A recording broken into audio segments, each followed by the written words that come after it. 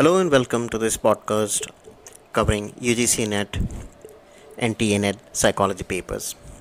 We'll be focusing on covering the entire syllabus from A to Z, and we'll try to complete it all in the audio format.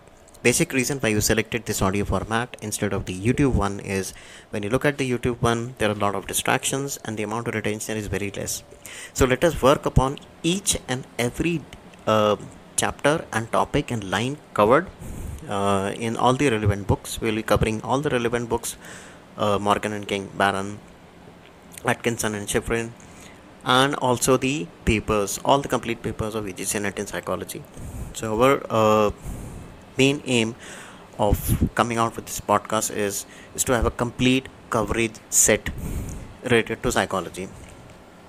Later on, we will be starting on with our series on MPhil clinical psychology, postgraduate diploma and rehabilitation psychology, and MA psychology portions of Indira Gandhi National Open University, that is IGNOU. So let's start on with the initial coverage of the topics over there in required for the UGC NET psychology. Now, as you see the changing trend over there, and after the application of the syllabus, the new syllabus for the 2019 examination, the total number of units are 10, out of which we will be focusing primarily on the first 8 units, and then later on we will cover the unit 9th and 10th, because that is more of an applied part. Unit 9th is human development and interventions, unit 10th is emerging areas. So first of all, we'll start on with our first unit, that is the personality, motivation, emotion, stress and coping. So in this part, we'll cover up with personality. Now, if you look at the question papers which are coming up in the UGC NET psychology examination, there are total 100 questions, and this 100 question you will get a number of questions which are related to the choices, and that is particularly the match the following questions. Now, the questions are changing in the sense that they are becoming from simple to complex. Complex in the sense, now you need to have the basic topics on your tips. So get the basic to get the basic topics on your tips, you need to work on mind map notes. Instead of making the simple notes, you need mind maps note, which will help you rather than which will be the ultimate goal for the preparation of the examination. Mind map in the sense that you all have things attached to your memory tags, and to attach the things to your memory tags, you need to form those associations. Now, these associations are helpful when you write the examinations, because writing examination is a different art altogether, and preparing for the examination is a different concept altogether. So it is not plain reading, it is an active reading.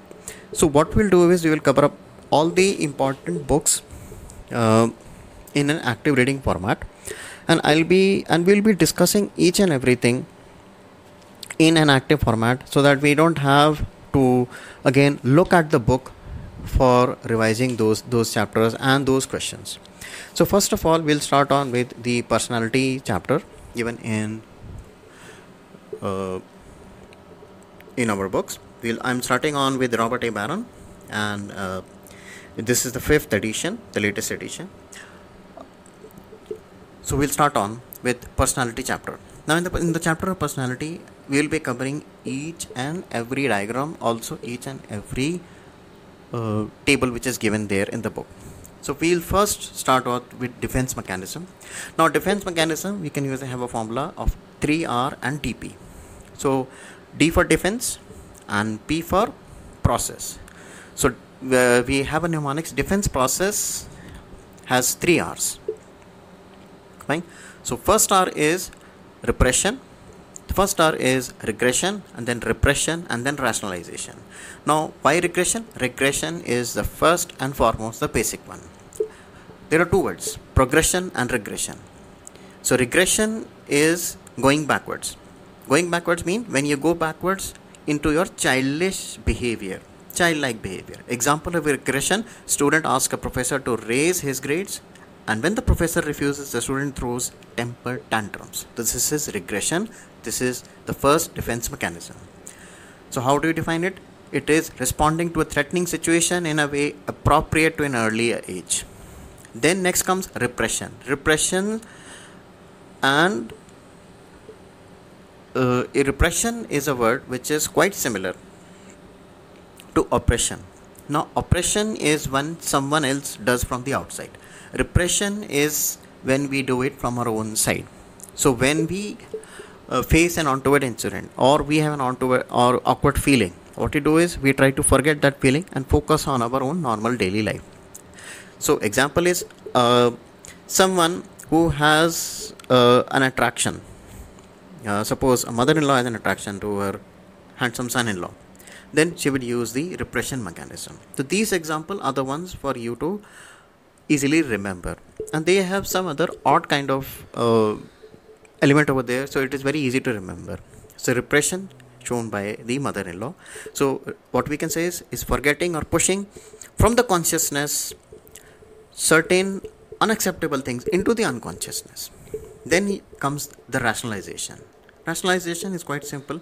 When we try to rationalize our actions or desires. For example, a young woman explained that she ate an entire chocolate cake so that it won't be spoiled. So that is rationalization. So what we can say is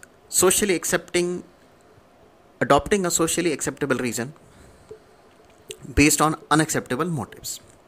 Then we have the DP. D is for displacements. Displacement means redirecting an emotional response from a dangerous object to a safe one. Example, a man redirects anger from his boss to his child. So that is displacement.